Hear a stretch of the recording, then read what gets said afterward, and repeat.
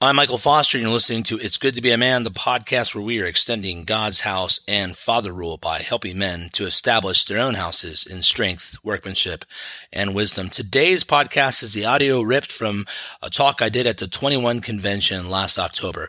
The 21 Convention is a secular men's event. It's kind of like TED Talks for men. I was invited to speak. They said I could say whatever I wanted, so I did. I swung for the fences, preached the gospel, and really kind of took off all filters, especially since it was all men. It was secular. I just went for it. So this is kind of the more edgy content that we've done over the years. So if you've got a kid in the car, maybe this isn't the one to listen to right now. Also, they had some problems with the first 7 minutes of audio. Once you get past it, it sounds just fine. So I hope you're encouraged by it. The men down there were really receptive to the truth of God's word, and I had a great time. So here we go.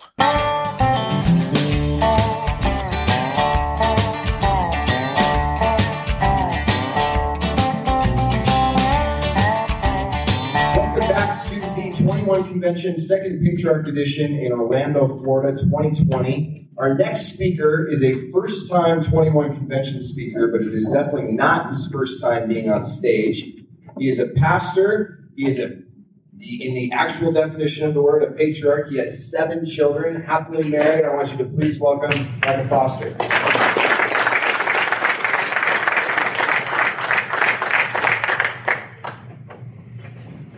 Well, good morning for a little while longer.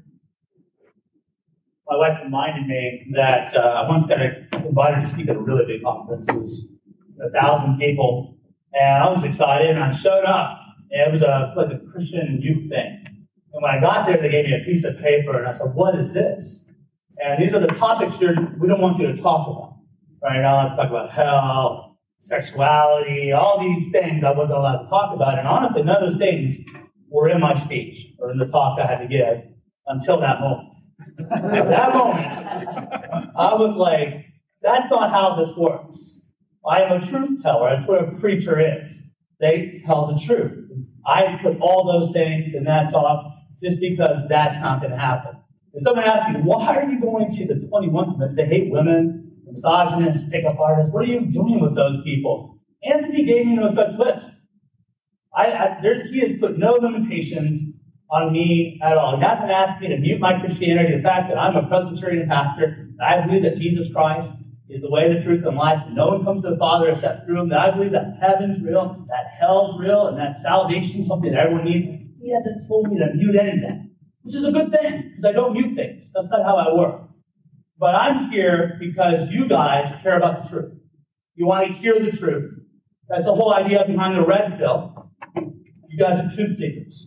I'm not afraid to share the truth that I know. I'm happy to be here. I really count it a privilege.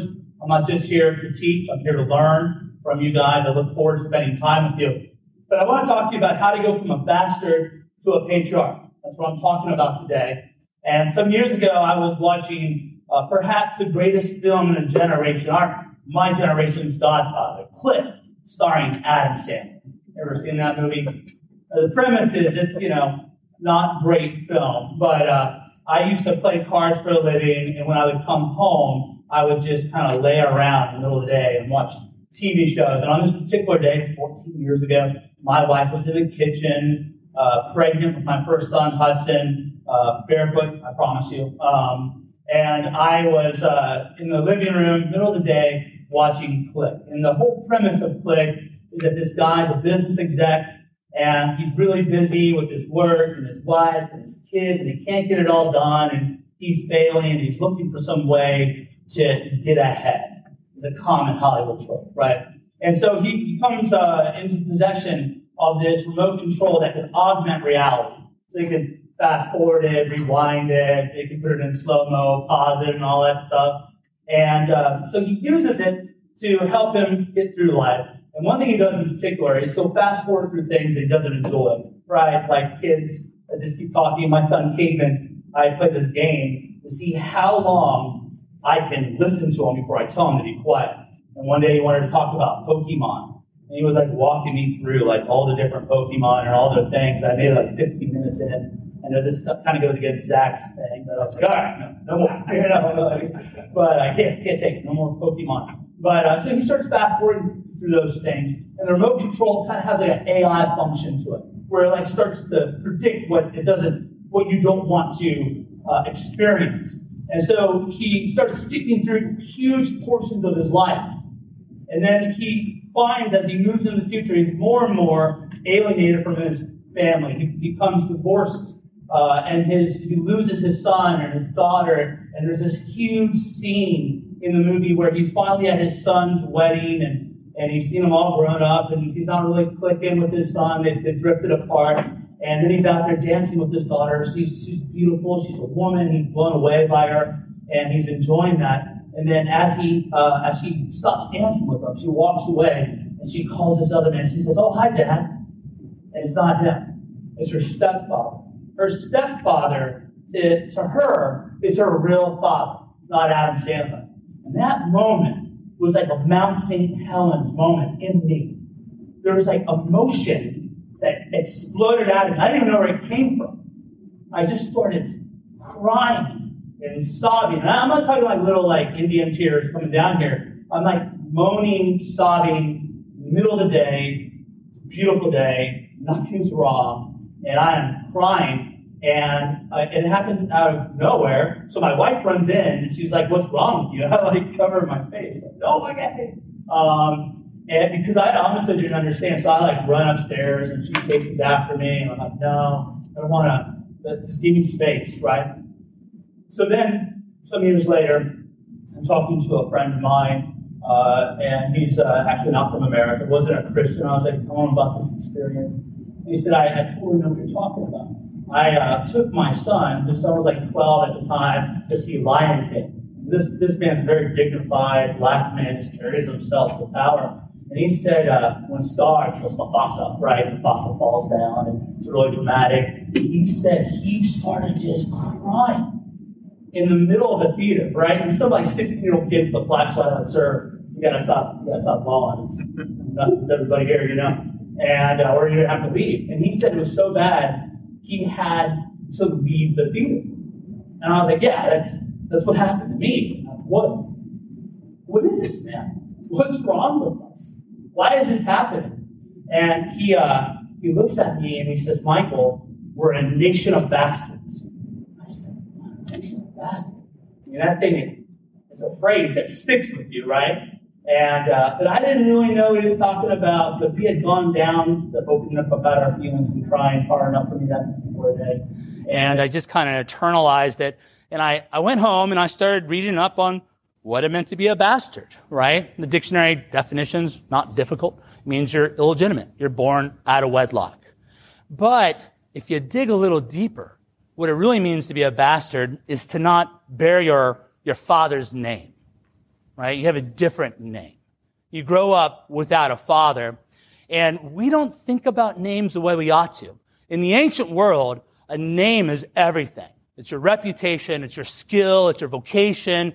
It's all tied up in your name. Probably something closer to a name today would be a brand, right?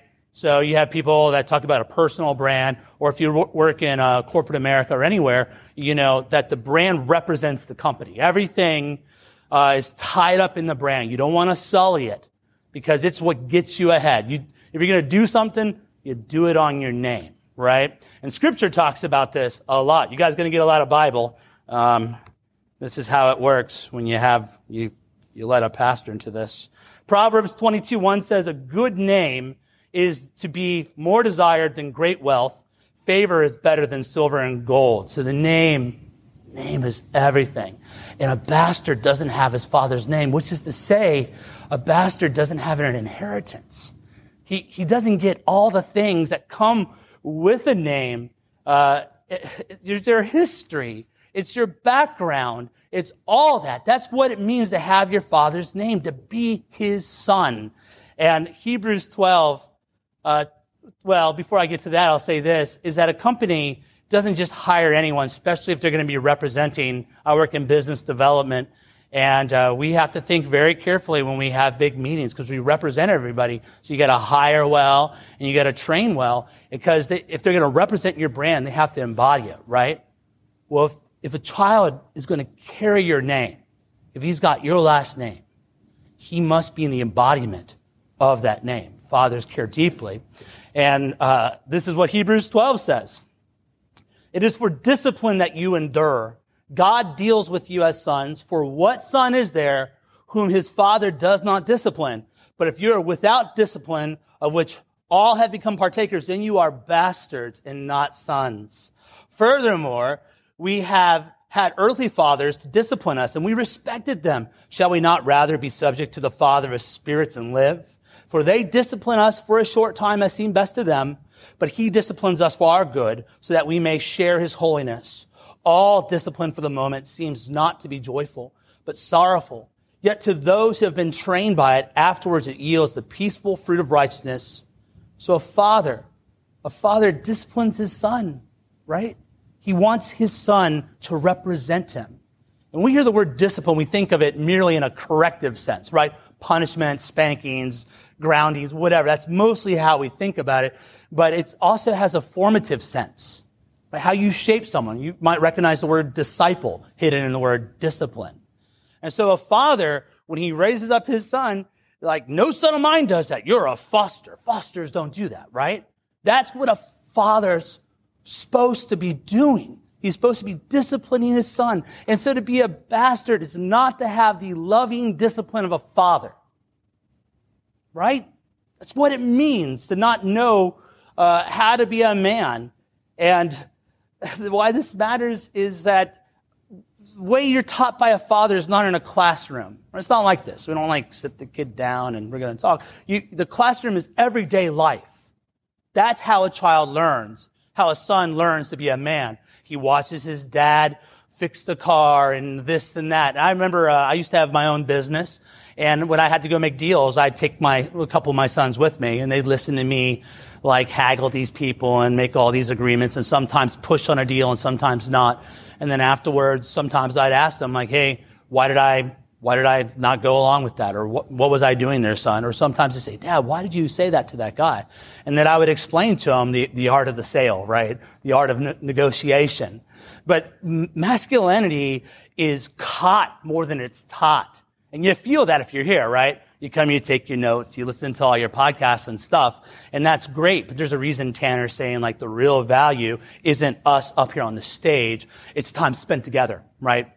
That's where that stuff really starts to gel. And when I used to run a lot of youth conferences, and I'd always tell speakers, I do not want you just to stand up on stage and speak. I only will invite you in if you promise me you'll spend time with the kids. Right? You'll talk to them, you hear them out, you'll hang out. Because I'm looking for people that I want to replicate in these kids, and the stage is not enough, right? Podcasts are not enough. Books are not enough. You have to have someone in your life. Manhood is a baton that's handed from one generation of men down to the next. And this is why I am quite sympathetic to video gaming and LARPing, right? I didn't really know what LARPing was a couple years ago until I worked with this guy who on the weekends, he would go jousting. He was dressed up like a knight and get on his horse and they would joust. And then he introduced to me some of his friends who were elves on Thursday sometimes. They'd go around and frolic in the woods. And I was like, yeah, that's not really my speed. If that's your thing, that's okay. But as I thought about it, it makes sense to me that a generation of bastards would be into LARPing. Because LARPing is what it is. It's a world where your place in it is well defined. The rules in the world are defined. The mission of the world are defined. What it means is defined. They're looking for tradition, right? To be a bastard is not to be just fatherless. But since the father hands down the tradition, the meaning of the name, to be a bastard is to be without a tradition. And that's why people love video games and they love LARPing, and that's why people are always all suddenly getting back into ancient. Got all these people misquoting Cicero to me all the time. People are into this stuff. And it's because they're trying to figure out what their place in this world is. What's their role? What are they trying to do? And those are the sort of questions that linger in the back of the mind of a bastard. And that's what I was. That's why I had that emotional breakdown watching Click, and why my friend is crying about Mufasa dying. It's because we're at the the crux of our fatherhood. He's there with his son. My wife's pregnant with my firstborn son. And these are movies about the failure of a father, the loss of a father. And it triggered something deep down in me. I didn't even know it was there, right? I didn't think of myself that way all the time, but it triggered it. And it revealed to me, like, there's a real problem. And this is the crazy thing about how it works, is that a lot of us become husbands and fathers before we even know how to become men. And it's when it's time to hand off that baton to the next generation, we look down in our hand and nothing. There's nothing there. And we're like, oh crap, what am I going to do? And I was feeling that. It was hitting me very, very hard when it happened. And why? Why is this happening, right? Why do we have a whole generation of fatherless people? Well, you're at the 21 convention. Even if this is your first time, you've watched the videos. There's no need for me to walk you through all the sociological, anthropological, and political factors. Duluth model, yada, yada, yada, all that stuff. Like, you've heard it before. You don't need to hear it from me. But has anyone talked about the spiritual dimension behind this? What's happening behind all this? Scripture says that our battle is not against flesh and blood, but principalities and powers and spiritual wickedness in the high place. But all the physical things we see, there's a spiritual reality behind it. I see this happening right now in kind of the men's movements area. People are getting deeply interested in the spiritual world. They want to know, what's the connection there? Honestly, I read the Bronze Age Mindset by Bapp. I read that. The book is a real trip. But what I liked about it, I liked it way more than Jordan Peterson, but I liked about it was that he connects the spiritual and the physical. And even though he's a pagan, and I'm not, we might go to war, whatever. That part, I agreed with it, and I thought it was quite good. So there is a spiritual war, and this is a guy that I want to quote to you right now, J.C. Ryle. This is from a book called Thoughts for Young Men. I wrote an introduction for it. You can find it on Canon Press if you want to go buy a copy. It's free online, though. And he says this. Ryle, by the way, he's like 6'4", super manly guy. You don't see pastors like this much anymore. Big old beard. He give George a run for his money. He says, young men, this enemy is working hard for your destruction, however little you may think it. You are the prize for which he is especially contending. He foresees you must either be the blessing or the curses of your day, and he's trying hard to effect a place in your heart early in your life in order that you may help advance his kingdom each day. Ryle's talking about the devil. And you are the prize, because as men go, so goes the household. And as the household goes, so goes society. Society is made up of households, right? Anyone ever seen Patriot? Seen that movie with Mel Gibson? So he's trying to get his one son back, and he tells all the boys to shoot all the officers right first, and then chaos breaks down. And that's what happens. If you take men out, you create chaos. Jesus says, how can someone enter a strong man's house and plunder his goods unless he first binds the strong man? Then indeed he may plunder his house. Yeah, you get in my house, you got to get past me before you're taking anything, right? But what happens in a culture where all men are bound, where they're shackled? What happens then? Well, then the house that is society can be plundered. And that's exactly what's happening right now. The spiritual battle is real, guys. The devil is real. I know you felt darkness before. This is actually happening. This isn't just Illuminati or QAnon or whatever. I don't know. There's an actual spiritual power at work trying to destroy you. Because as men rise, culture rises. And as they fall, culture falls. And this is not something that hasn't happened before. If you think of authority, you can think of it as energy. Energy is neither created nor destroyed, right? Conservation of energy. Authority is the same way. Authority is distributed by God through three institutions: the home, the church, and the state. And if a home doesn't exercise authority right, then the church or the state has to get involved. And what happens is that authority is removed from the church or the family, and then it ends up with like the state. And that's what's going on right now. All the authority that should be distributed evenly among people is getting concentrated in this paternalistic nanny state. Like this tyrannical government we're dealing with right now. They're getting all the authority. And the only way we can take them on, I'll get to in a second, is that we have to take it back, right?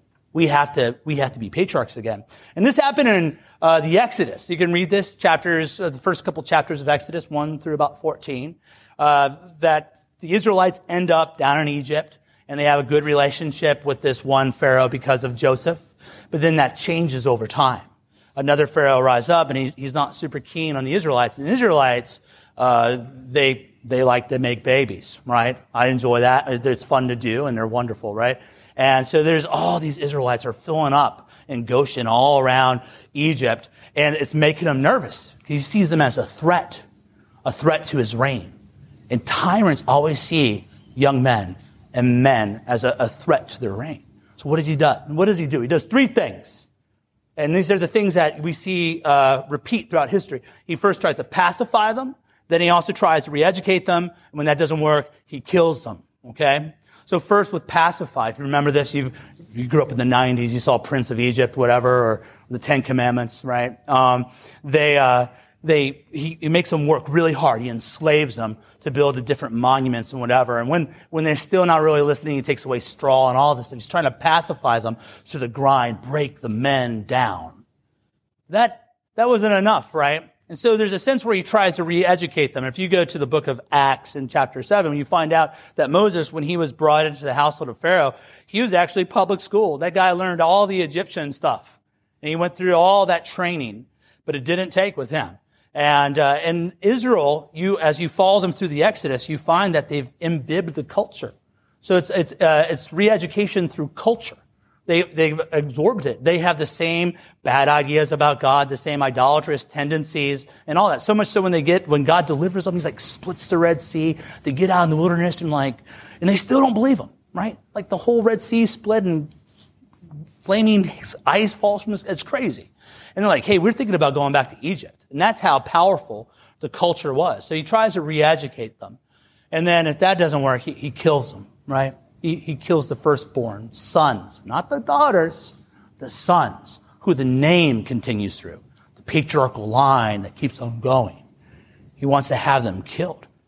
And that happens over and over again throughout Scripture. It's a recurrent theme. The Philistines sought to pacify Samson through Delilah, right? That always happens. So you got Satan uses Eve against Adam, and then the Pharaoh tried to use the Hebrew midwives against the Israelites. So they're always trying to pacify you in some way. And then you've also got the Babylonians. So there's it's called the exile. Israel ends up in exile in Babylon. And one thing they would do back then when they would capture a nation, they would take all the best young men and then they would raise them up to serve that whatever king, whatever emperor there was. And so they take these young men and they would put them through all this training. The book of Daniel is all about that, about how he was trained and he served Nebuchadnezzar and some of the other Babylonian kings. So that happens there. And then you've also got Herod, right? Herod tries to kill Jesus. Remember, O Silent Night, the night that Christ was born? What are you talking about?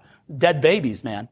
It was a real intense. They tried to kill him. It was a localized slaughter of the innocent. So these are things that happen over and over throughout history. History doesn't repeat, but it rhymes. And these things happen over and over again. And we see these methods at work right now in the war on men. There really is a war on men. It's a war on sex. Right? It's a divided house. A house will fall if it's divided. So turning men against women is part of the strategy. But in particular, you want to take down the patriarchs, the captains. And we're seeing it where we pacify our boys through what? Medication, right? Adderall or whatever. These little kids are jumping around everywhere and oh, they're not behaving like girls. Let's drug them up. There's nothing wrong. That's what it means to be a boy, right? I was so bad that in second grade, they had to put tape around my desk. This is their compromise. They put tape around my desk and said, look, if you stay in this circle, well, it'll be all right. It really helped me. In other words, she was giving me space to be a boy. And I actually started to do quite well from that point on. And then we pacify them through pornography. Look, man, you're beta as they come if you're looking at porn. You're weak. That's just true. You maybe disagree with me. That's what the time between these things are. But you're taking your masculine strength and you're giving it away and you're getting nothing back. It's not producing anything. Whoa, so every time we have sex, you have to have babies? Well, that's one thing, but also when I have sex with my wife, we are kind of renewing our vows, reminding ourselves what our covenant, so we're connecting. That's very, very productive. But we're tossing it away. Porn is a strategy to get you, to keep you weak, because sex drives you. It used to be really hard to get illicit sex. You had to go to the bad part of town. And then you had to get a catalog and it'd come in a brown bag. You have to find a way to pay for it. And then you had to download stuff from some Russian server back in the early days of the internet, right? And then it's HD and free on your phone. Why? Why does the government allow this to happen? It's a terrible thing.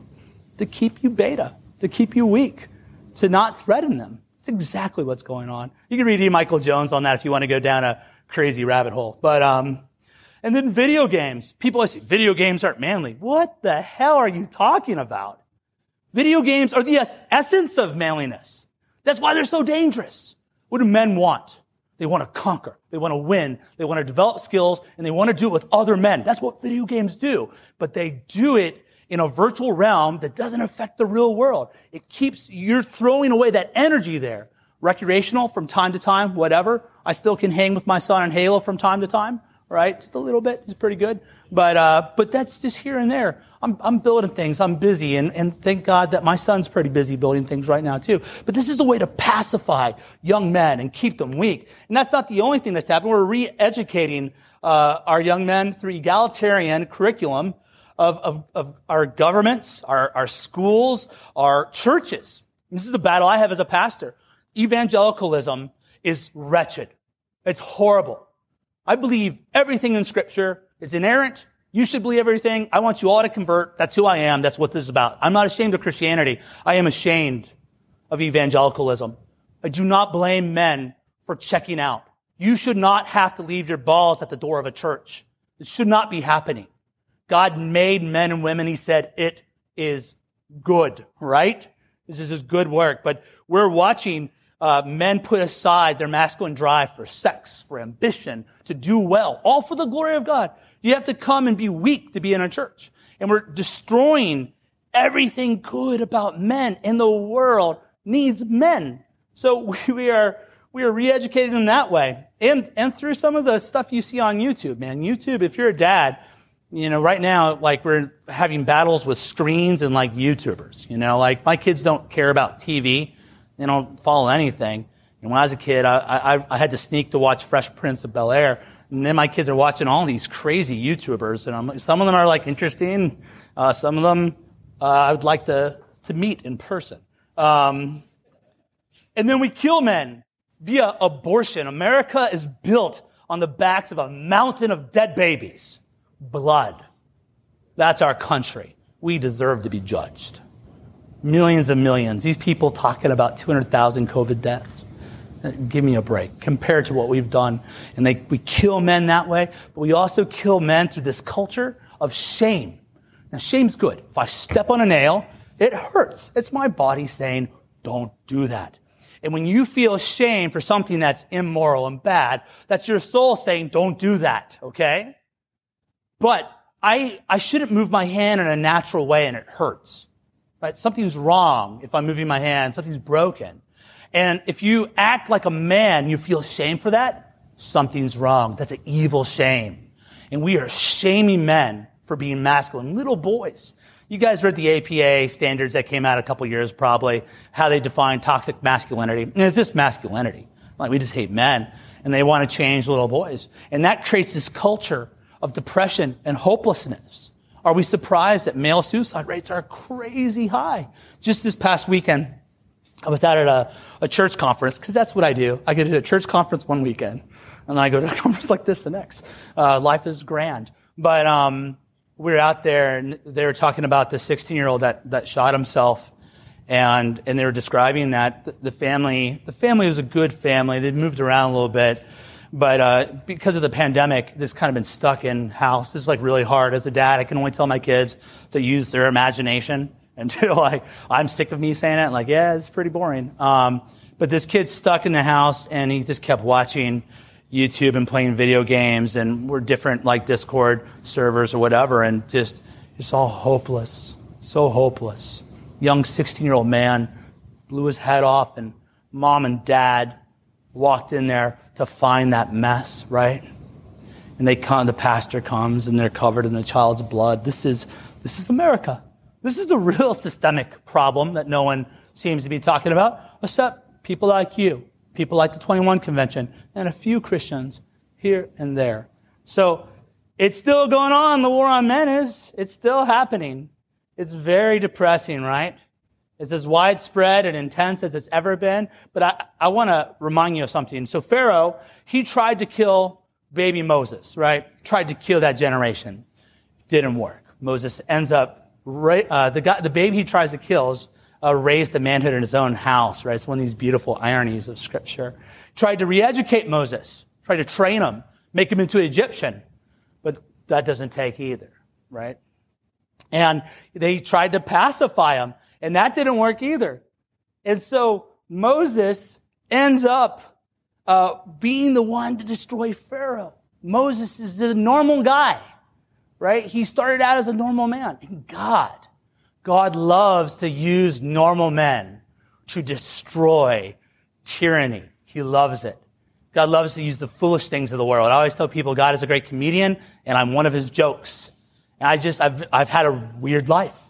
I've been a professional card counter. I've written a blog post that I won't tell you the name. Well, I will tell you this blog post, actually. I started a viral media site with a friend of mine, and we learned that millennials were really easy to troll. And so we found out, like, if people click on this, we made a lot of AdSense money. And so I created a post on how beautiful Disney princesses are if they're overweight. You know, I paid someone to draw all these fat Disney princesses, and that thing still gets comments on it today. Like, it's like 6 million views when it first went out. But I got to do that. I get to do this. You know, life's been really crazy and cool. God uses people like me. There's nothing very great about me at all. There's nothing really that impressive.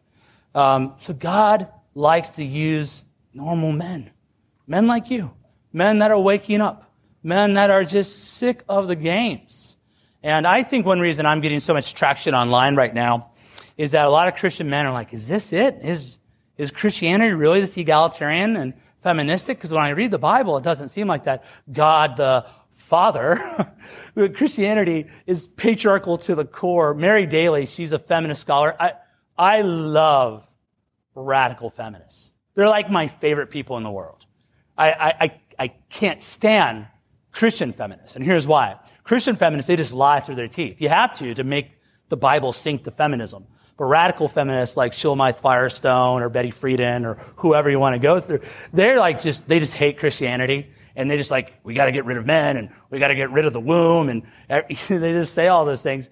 And they're so refreshingly honest. And these guys are starting to like realize that egalitarianism is false and it's not true. And they're waking up. And guys like me, they're just tweeting out really simple things. It's kind of funny, you know, that's catching fire. And that's very encouraging to me. Right? That's telling me that the reason these little sparks can create a fire is the ground's dry and ready. And they're ready. They're ready for folks to start taking charge. And this, you know, I'm not a MGTOW guy. I got a lot of MGTOW guys that follow me. I sympathize with them. But you know what? No. I'm not going to let the Pharaoh destroy me and destroy my generation. It's not happening. I am not checking out. I'm going to war. Absolutely. I might lose. I don't know. I wouldn't be the first guy that tried to go to war and lost, but I'm going to go down on my shield, okay? And I want to tell you guys to do the same. I want you to go down on your shield, go down fighting. Are you going to let these people do this to our kids? Are you going to stand for this? You're just going to enjoy the ash heap that's society right now. You're just going to enjoy this, the little bit of shining pieces, the corn and the pile of crap. No, we're going to do something about this. And the thing is, if men will become fathers, boys will become men. Right? The world needs men. God made this world for men. 6 days, he makes this world, and on the sixth day, he puts man and woman in it to rule and reign over it as a royal priesthood. This world was made for us, not the animals. For us, the animals are made for us. That's why they taste so good. So I want to challenge you men to be patriarchs. And let me give you just a couple practical things to think about. I want to use the model of the great father, right? Besides Adam, Abraham is perhaps the most well-known patriarch. Father Abraham had many sons had father. This song, if you grew up in the church, which I didn't, but my kids have, you'll learn. God does this in Abraham's life. Before Abraham was Abraham, he was just Abram. And he calls him, he says, now the Lord said to Abram, go forth from your country and from your relatives and from your father's house to a land which I will show you, and I will make you a great nation, and I will bless you and make your name great. So you shall be a blessing, and I will bless those who bless you, and the one who curses you I will curse. And in you the families of the earth will be blessed. So Abram went forth as the Lord had spoken to him. There's three things I want to pull out of this that are big. First off, this is something that folks are starting to understand, but leaving your nation and your father's house is a big deal, right? If you're just thrown into, I don't know, the Philippines right now, or somewhere in the middle of Africa where people don't speak English, you're not familiar with the culture, you don't speak the language and all that, it'd be very difficult on you. And especially if you have a decent amount of inheritance and connections. When I moved back to Cincinnati, it was wonderful to be in a town where I just know everybody. Right? I ministered there as a youth pastor from 99 for many years, and I just know everybody. It's nice to have that network. When you're removed from your father's land, you lose that. You lose all that advantages. And so Abram's called out of that land. He's willing to break away from it. And that's a land that was idolatrous, it was a pagan land. God wasn't okay with the way they did things. You can study all those old false gods and those sort of crazy things that went down. And Abram obeys him. And this happened to me. God plucked me out of the world. I did not grow up in a Christian home at all. I became a Christian when I was 17 years old. It was really simple. A friend tricked me. That's how it happened. I went to this basketball tournament, and then we were playing basketball, and then someone's like, all right, everybody, gather around. And this guy walks up on stage and preaches a message, right? It was like total sneak attack. If you're a Christian, don't do that to your friends. That's super lame. But in this particular case, it worked. The guy preached the gospel, and I believed. So one day I was an atheist. Next day, I was a Christian. That's how it happened. That's all there is to it. It wasn't any particular argument. The Word of God breathed life into me. And then I started to break away from my family. Because, as I said, we're fatherless, but we also lack a tradition. And so, if I can give you a little family history, my dad, his father, wrote 2 books on the occult, right? He was into some spirit told him to come back and tell us how to live a good life, and you have to do things through crystals and all this sort of nonsense. And that man, my grandfather, he got married 5 times.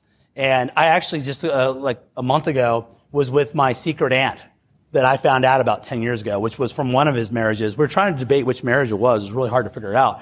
But so this guy has all these marriages, and then he divorces my dad's mother, and my dad's raised by a stepfather, and he's not raised well at all by either parent. It's all broken down.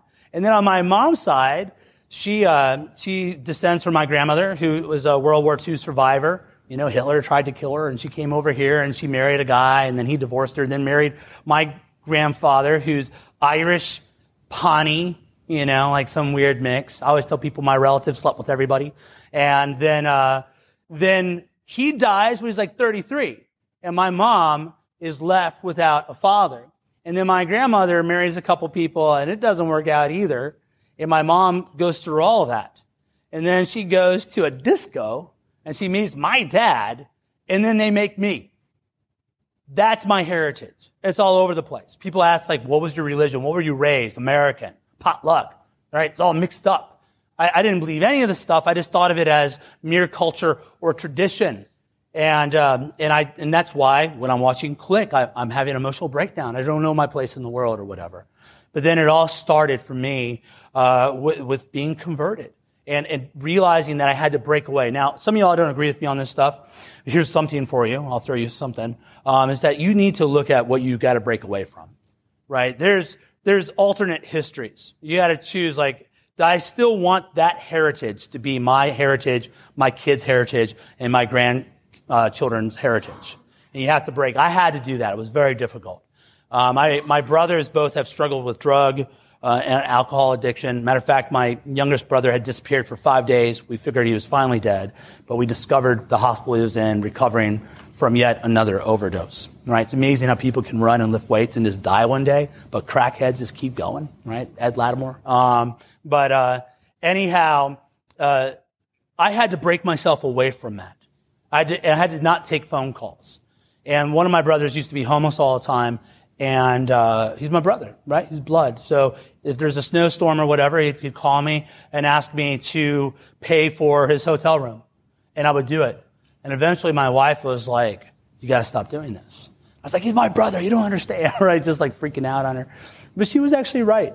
Like I had to break free from that. I had to be willing to start a new family line. And it's very difficult. It is very difficult to start from kind of nothing and even from within a hole sometimes. But I have a wonderful wife. I have 7 kids. It's been a bumpy road. I'm doing it. And again, there's nothing about me that's not true about you as well. I just don't buy it. I'm not up here to sell you that I'm this impressive person and something different from you. I don't believe that. We've made different choices, but I think you can do it, right? I think you can break away. And instead of having a heritage of hell and of confusion and chaos, you can have a heritage that's heavenly and orderly and beautiful and lead to something wonderful. So, break away. That's one. The second thing that I want to pull out of this is that Abraham, he had this multi-generational vision given to him by God. I'm going to make you the father of fathers of fathers of fathers, right? And that was really hard for Abraham. He was old as dust. Scripture says that. He was as good as dead, right? Sarah's like almost 100 years old. And the idea that he's going to have a son, and then it takes 25 years for God to fulfill that promise. And he had to wait. But Abraham had this vision that was bigger than himself. And I see this like happen in marriages all the time. The reason marriages fail, at about, you see these 20 to 30-year-old marriages fail. And the thing you'll find that's a common denominator in most of them is that the last kid's getting ready to leave the home, right? Getting ready to graduate school and leave the home. And what happened is somewhere along the way, the kids became the mission of the marriage, and that held the marriage together. But it's not big enough, right? My wife can't satisfy me. It's impossible. And I can't satisfy her. We have a vision for our life, for a household that's bigger than both of us. I can't do my vision if my kids aren't successful. If they don't carry it on, it won't happen, right? You got to think big. And if you grew up like me, I grew up above a bar, right? They used to have, the prostitutes would take their johns out back. Late at night, all the guys would come out and fight in the parking lot, drunken idiots. And I would open up my window because I was on the second floor and I'd shoot them with my BB gun, just like, bam. And they were like, oh, who's did that, And that's what I grew up in. My dad struggled with alcoholism and he was a gambler. And there was times we didn't have rent money and it was hard. It was hard to eat. And so if you're coming from something like that, having just a clean apartment where you pay your bills on time, that seems like you've made a jump, but it's not enough, guys. I'm almost certain that your problem is you lack ambition. You don't have enough, right? You have to think bigger. You have to think in such a way that it takes children to get it done. It takes heirs to carry on your name, to carry on your mission. Remember he said to Abram, I will make your name great. And here I am, how many thousands of years talking about him? It's been a while. I'm one of his children because I had the same faith that he does, that true God. So you have to have a vision that's bigger than that. We don't understand what a household is anymore. So a household is not just a place that you sleep at night, right? Netflix and chill. A household is everything. The property, the influence. Abraham's household was so big that he went to war with 4 kings and defeated them. He had that many servants. And so his household is a place of productivity. And one of the things that we're struggling with right now is that the Industrial Revolution gutted the house. right? So it used to be that the way you got something done was at home, and the woman and the kids were involved. Like people always ask, should women work? Absolutely. But the work is supposed to happen in the household. Men and women are supposed to work together, and men and children are supposed to work together, but it was in the home. And that got removed out of the home into the factories. And then work became something that happened out there away from home. And so home used to be a place of productivity, of hospitality, of training. It's where we disciple our kids. This is how I do ministry. Like I teach, but a big part of our ministry is like we just bring people over. This is what a Christian home looks like. This is a normal husband, normal wife. Yeah, my kids sometimes are jerks, right? So don't freak out. We just show them the real thing. We draw them in. We disciple. My wife is affecting 7 people in a very big way. She educates my kids. I depend on her for hospitality. I'm really good at offense with money. I'm good at making money. Defense, I'm not a defensive player. So she's the one that does our budget and all that. We've worked that out. We're a team. We're building something together, a household that will produce households. Your vision is too small. You gotta want more. A knots count? I mean, but want more. That's what I would say. And then the third thing is start where you're at. Father, where you're at. You've been divorced, right? You woke up to how to be a man and your kids are much older. There's no time machines, right? You wasted some decades of your life. You don't have a time machine. Control the controllables. You can't go back. You can't change it. You don't like the world you live in. Too bad, buddy. This is where you're at right now, 2020. I'm excited about this, right? At the fracture in history, this is a really major time we're living through. Barbarians are around Rome. Crazy things are happening. The internet is like the Industrial Revolution on steroids, right? I'm excited that I get to be alive when things are in play again. Right? The Overton window in the last 9 months has shifted big time. And I'm able to talk about things like this and not get tarred and feathered too much, right? I'm really excited about this time. So you're born now, and you can't go back. So Father, where you're at. Who can you father? It blows my mind how lonely men are. We run in packs. At the very beginning of Proverbs, King Solomon tells his son, hey, don't run with bloodthirsty men. They're going to tell you to come. And the reason he's saying that is that we want that. We want a crew to run with that has a shared mission. And a lot of us don't have that. So we're turning, to Netflix and to streaming and video gaming and other more destructive things. You need people and people need you. I think about my advantages. My biggest advantage is, for whatever reason, after I converted to Christianity, a lot of men took interest in me and spoke to me and helped me. And a lot of them weren't great. I remember one guy, I don't know if he's still alive, he was a big man, right? 400 pounds, big guy, owned his business. And he was like, so Michael, are you reading the Bible? I was like, are you supposed to read the Bible? I didn't know.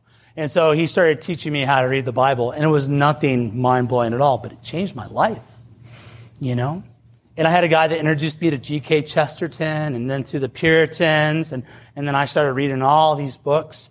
And these guys just gave me what they had. I think about my father. My father was beat by my grandfather. My grandfather was not a good man. And my dad didn't have a lot to give me, but he gave me what he had. And he's recently told me that he loves me and he's proud of me. He gave me this little flame, right? A little flicker. And I'm making it bigger. Give men what you have, right? Get your eyes off yourself. It's such a narcissistic culture, right? When you start building up people, it changes you. And so that's why I would say, Father, where you're at.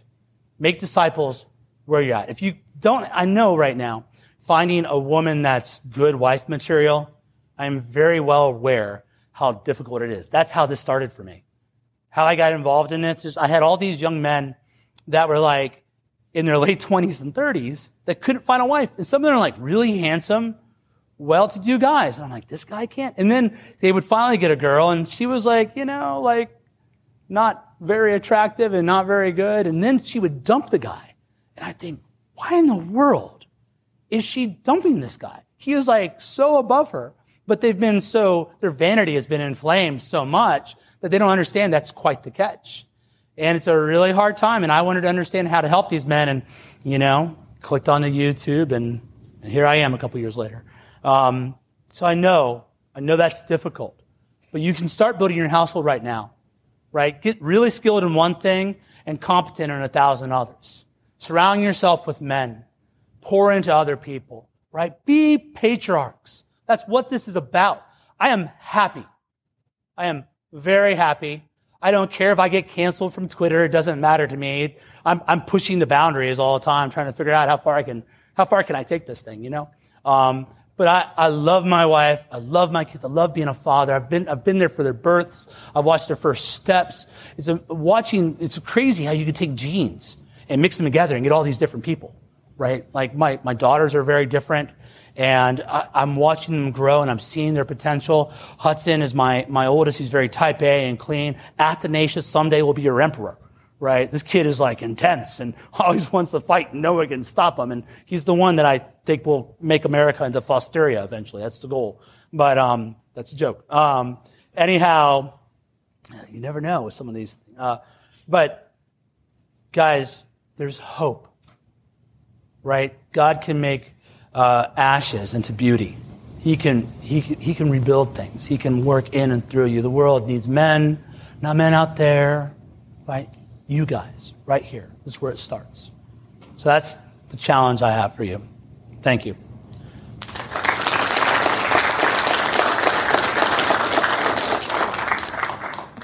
Got 9 minutes. Anyone have any questions? Any questions?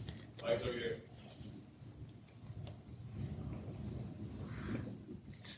Hey, first off, I want to say excellent speech. Liked it a lot. As a believer myself, I've been following Dal Rock until he recently stopped posting, and having church shopped, for lack of a better word, I see this encroaching cuckoldry, for lack of a better term, everywhere. I see it in hardline Baptist churches. I see it in the Catholic Church when I've gone. What is your plan of action for men that want a traditional Christian relationship, traditional Christian masculinity, but are literally running out of space to go? Yeah, it's a real problem. Once upon a time, the church was, 100 people in Jesus, and then we took over the world, right? Took over the Roman Empire, and so a lot of movements start small. It's a snowball. So be willing to be the person that's going to take up that cause and fight it. And guys, quit too early. War is bloody. When you're going through hell, keep going, right? Win. Don't you want to win? A lot of guys don't want to win. I'm in this to win. That's what I want. I'm gonna change it, or I'm gonna die trying. So I think first off, just commit yourself to the goodness of it. If it's true and you're committed to the church, then you better not leave, right? Or your life is a lie. And so you have to work towards this. That's the first thing. Commit yourself to the battle. The second thing is slowly find like-minded people and be willing to help people get there. Where you're at now took a while to get there probably, right? You didn't get there overnight. Things are very incremental, and help people see it. And help them, for believers, I would say help them see it from Scripture. I mean, Scripture is absolutely patriarchal, right? There's no way to deny it. It's insane that they try to, but help them see it from Scripture. And then also be positive, man. Like, divorce yourself from this cynical death cult. You get into some of this stuff, it's so negative. And that's why I try to emphasize, my hope and joy, and the Christians should have joyful swagger. You should walk around like you're in control and happy. And then people are going to start to ask you, like, what's going on with you? Why are you different? And so be the change, that sort of idea, be compelling. The other thing I'm doing, I'm starting a church, right? So I'm planning a church on the east side of Cincinnati. And I want to encourage you guys. A lot of pastors are fighting the good fight. But think of it this way, okay? Let's say you want your wife to stay at home. But you both have this mortgage that depends on 2 incomes, and she's got student loans, okay? Well, you want to get her home, but if you take her out of her career right away, you're going to have to file bankruptcy. You might lose your house. There's a lot of things. And so we have to work in imperfect situations a lot, right? And you have to start taking steps. So if you're in a church that has problems, you're going to have to work that imperfect situation. And I know a lot of pastors that are waking up. They've been red-pilled, so to speak. And they see the problem, but the church they've created is kind of egalitarian. And they're trying to turn a cruise ship. And those guys, you could say, oh, they should be bold. Well, whatever. You ever been responsible for 400 people every week and have your vocation tied up in it? If you have, then okay, whatever. I'll hear what you have to say. But it's really hard to turn a ship like that. If you find a man like that, you discover that's who he is, get in his corner. Get his back and pump him up and tell him, you can do this. I'm with you, right? And help that guy raise up leaders so the elder board, the leadership of the church can take on feminists. I have had to go to battle with feminists in churches, and I have a really high threshold for conflict, and even for me, it's been exhausting. So those are some things to do. Pray to God that we give us a revival and a reformation. It is a hellish time. It's very challenging, but we can come out of this. What else? Any other questions? Hi, fantastic talk. So I wanted to inquire more. Come a little closer to the mic, please. Hello? Better? Okay. Yes. Thanks. Yeah, fantastic talk. So I wanted to inquire more about your perspective on porn. Okay. So there's an expression like confidence comes from evidence, and, men, when faced with well, it's either porn or I play all these games with, the war between men and women going on, got rank hypergamy, birth control. There was that thing where some class did their DNA tests and a third of them weren't, related to their father. Yep.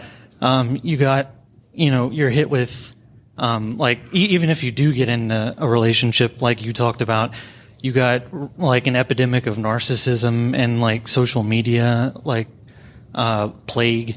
So it's either fight through all that. Sure. Or porn.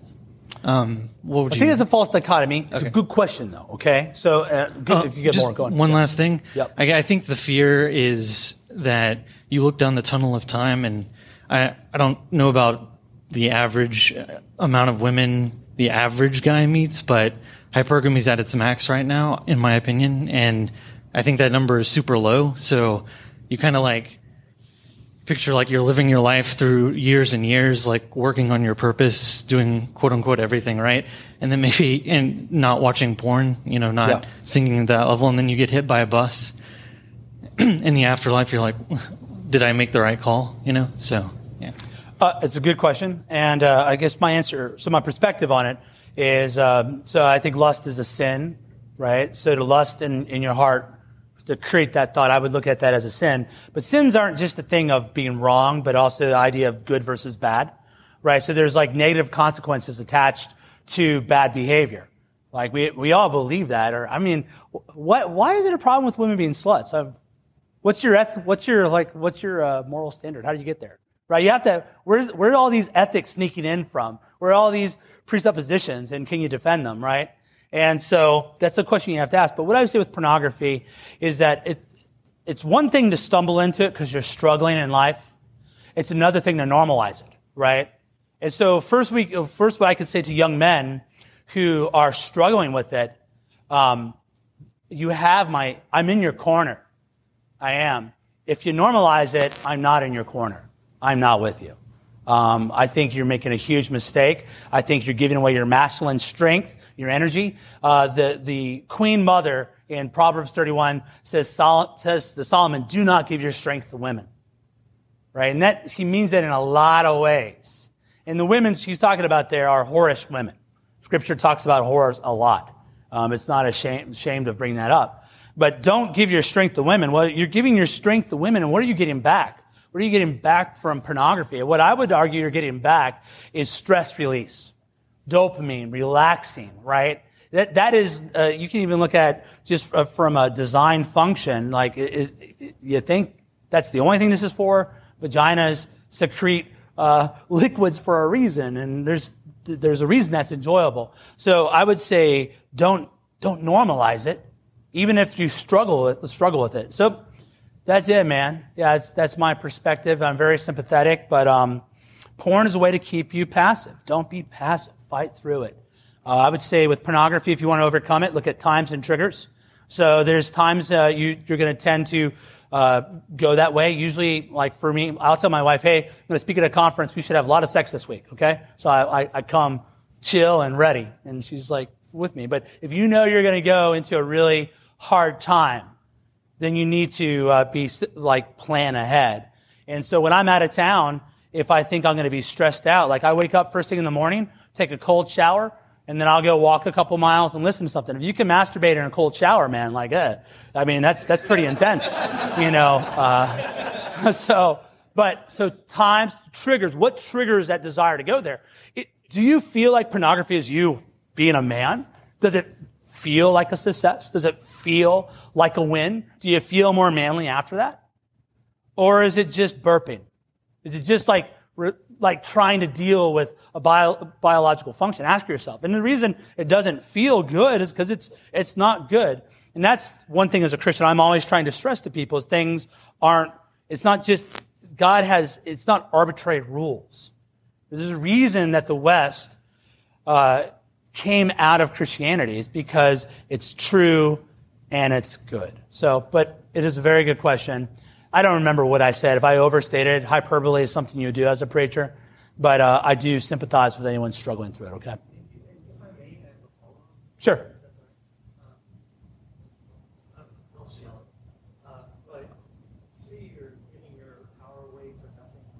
Yep. Well, we're going down an interesting path now, aren't we?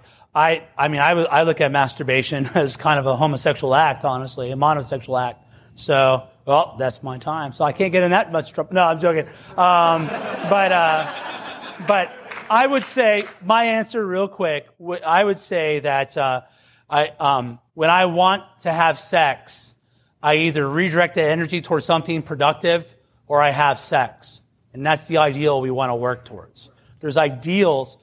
Guys, we don't live in a world of ideals. Build where you're at. Get done what you can get done. I really appreciate this. I look forward to talking to you guys more. All right? Yeah.